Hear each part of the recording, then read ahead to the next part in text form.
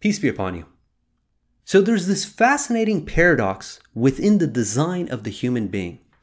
In one regards, the human being is incredibly attentive at discerning the slightest amount of injustice, that they can determine it from a mile away. You take the youngest of children, and even before they can adequately communicate, if they get the slightest sense that they're being treated unjustly compared to their siblings or their peers, they immediately revolt.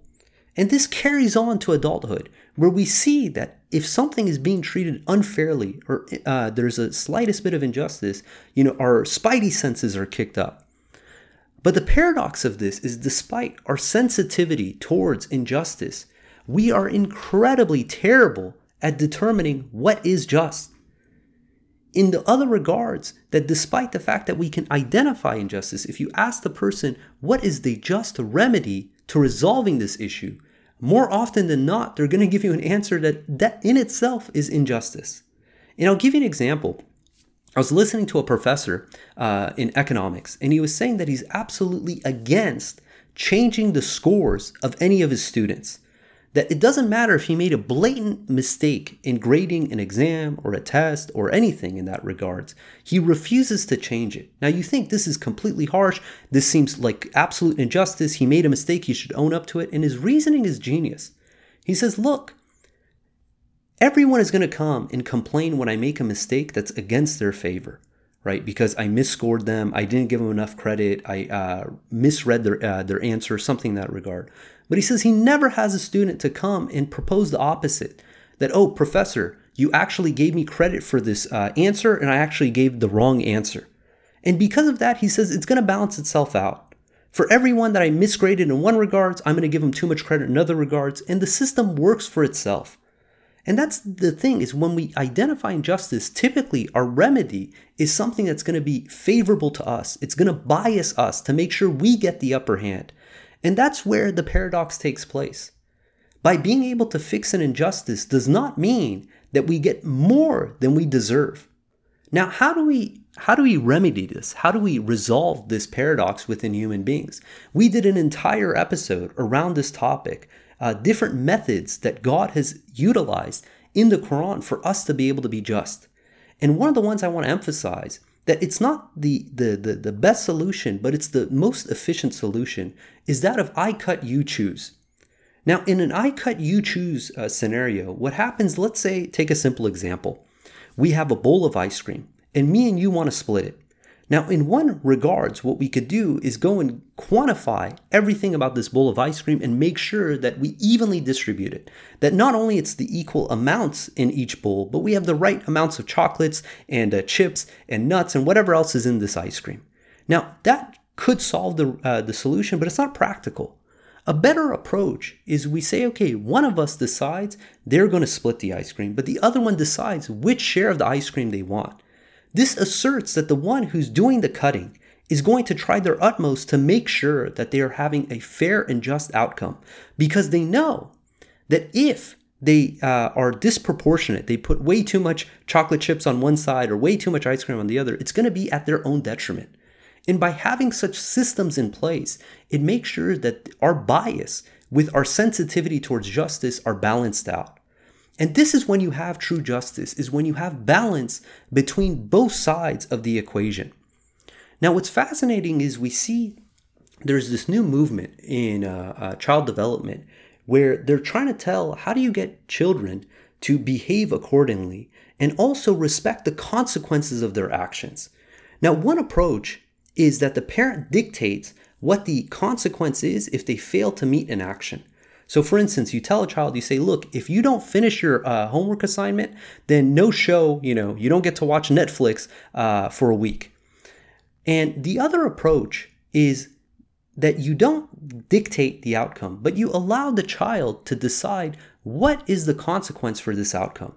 Because in scenario A, where the parent is dictating what the consequence is, the child is going to cry foul. They're going to say, that's unjust. I can't believe that. You're overblowing the situation. But in the second scenario, where the child is deciding what the consequence is, then they have to own up to it because it's their decision. They're the ones who set the terms.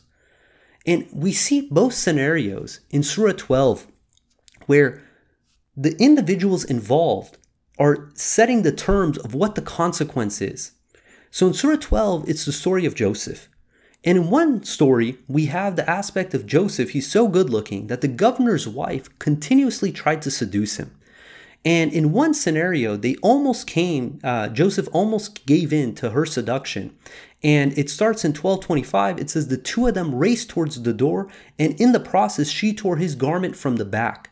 They found her husband at the door. She said, what should be the punishment for one who molested your wife except imprisonment or a painful punishment? So she's setting the groundwork. She's saying, look, this person was the one who's at fault. He tried to seduce me. I'm the innocent party. And by the way, the punishment should be imprisonment or something painful. Now, a more sensible approach towards this is you would say, Joseph, what should the punishment be if you're at fault? Wife, what should your punishment be if you're at fault? Then you would see who comes out with the right judgment. Because the wife, knowing that she's at fault, is going to say something less severe than Joseph knowing that he's innocent. We see the same scenario happen. Now the tables have turned and Joseph is in the upper hand. So Joseph is now the treasurer of Egypt, and his brothers who left him for dead, who completely forsaken him, are there seeking provisions from him while they don't realize that it's Joseph. And during this affair, Joseph wanted to reclaim his brother who he requested for them to bring. And we read in 1270, it says, when he provided them with their provisions, so this is Joseph providing the brothers with provisions, he placed the drinking cup in his brother's bag. Then an announcer announced, the owners of this caravan are thieves. They said as they came towards them, what did you lose? They said, we lost the king's cup. Anyone who returns it will receive an extra camel load. I personally guarantee this. They said, by God, you know full well that we did not come here to commit evil, nor are we thieves.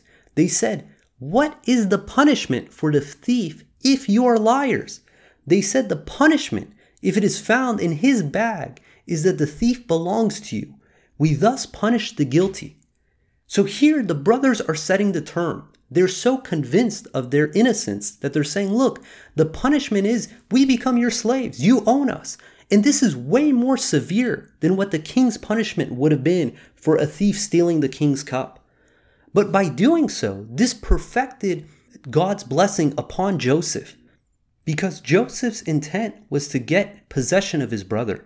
Now his brothers said that the punishment of the one whose king's cup is in his possession belongs to you. So they have to own up to what they signed up for. And we see how this plays out. He then started by inspecting their containers before getting to his brother's container, and he extracted it out of his brother's container. We thus perfected the scheme for Joseph. He could not have kept his brother if he applied the king's law. But that was the will of God. We exalt whomever we choose to higher ranks above every knowledgeable one. There's one who is even more knowledgeable. So these individuals, they signed up for what their punishment was. So when it came out against their favor, there was no injustice. There was no crying about it. There was no claiming foul. They were the ones who said, this is what the punishment should be. Therefore, when it came out against their favor, they had to own up to the responsibility. Now, what's interesting is the word that's used in this verse in 1276 in regards to the king's law. It says, Dini al-Malaki. What this translates into is the king's law. But the word deen is one of these multi-meaning words. The word deen means religion, and it also means law. And we see this in the expression Yawm ad-Din, the day of judgment. Now, my takeaway from this is that the concept of religion is the metric by which we judge. If you want to know an individual's religion, you see what metrics by which that individual judges. As a submitter, we use the Quran as our source of judgment. But someone else might use their personal opinion, their ego, some other metric, or think about what is it that an individual values that they judge by. Some people value fame. Some people value status. Some people value looks. But as a submitter, what we value is righteousness. We value God. We value doing good deeds. And this is what differentiates a believer from a disbeliever, is the metric by which we judge. Now, God tells us in the Quran that on the day of judgment, we are each going to be judged by ourselves. Each of us on that day is going to be its own judge.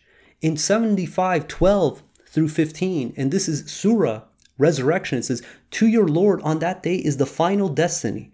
The human being will be informed on that day of everything he did to advance himself and everything he did to regress himself. The human being will be his own judge. No excuses will be accepted." We are going to be judged by how we judge others on the day of judgment.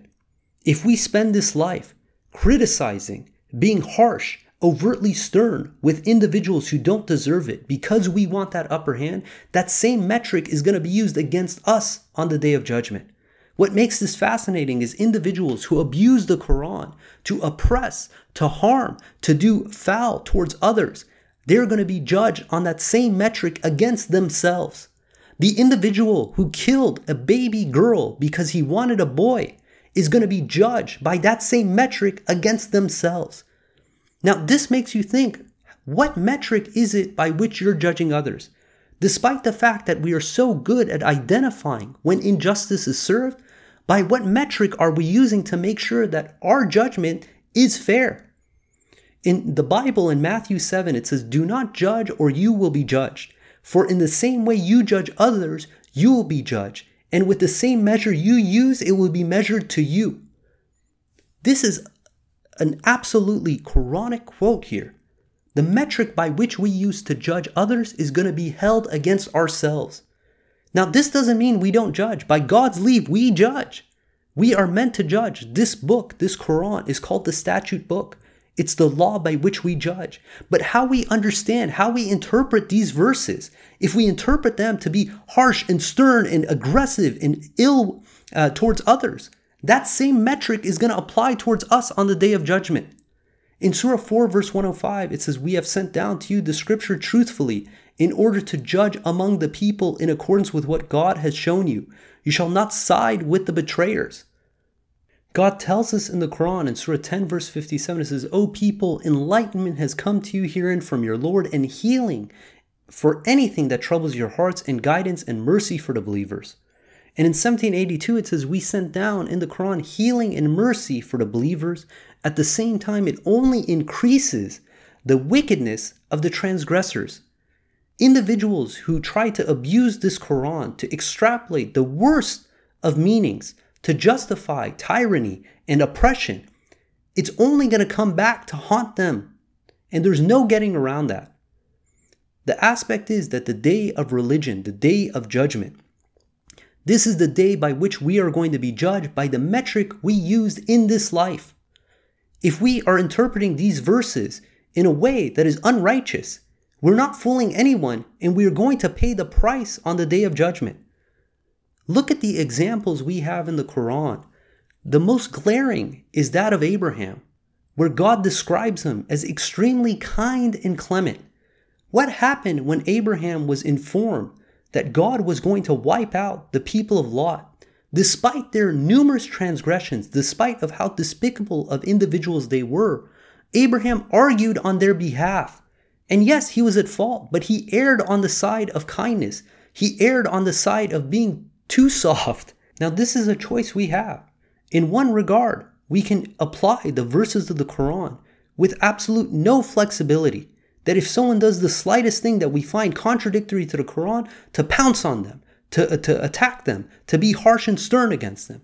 Or we can give people the benefit of the doubt. Maybe they made a mistake. Maybe they didn't know. Maybe it was unintentional. And by doing so, all we're doing is we're easing the judgment upon ourselves. Because the metric by which we judge others is what is going to be held accountable towards us. Now, what does it mean to have justice?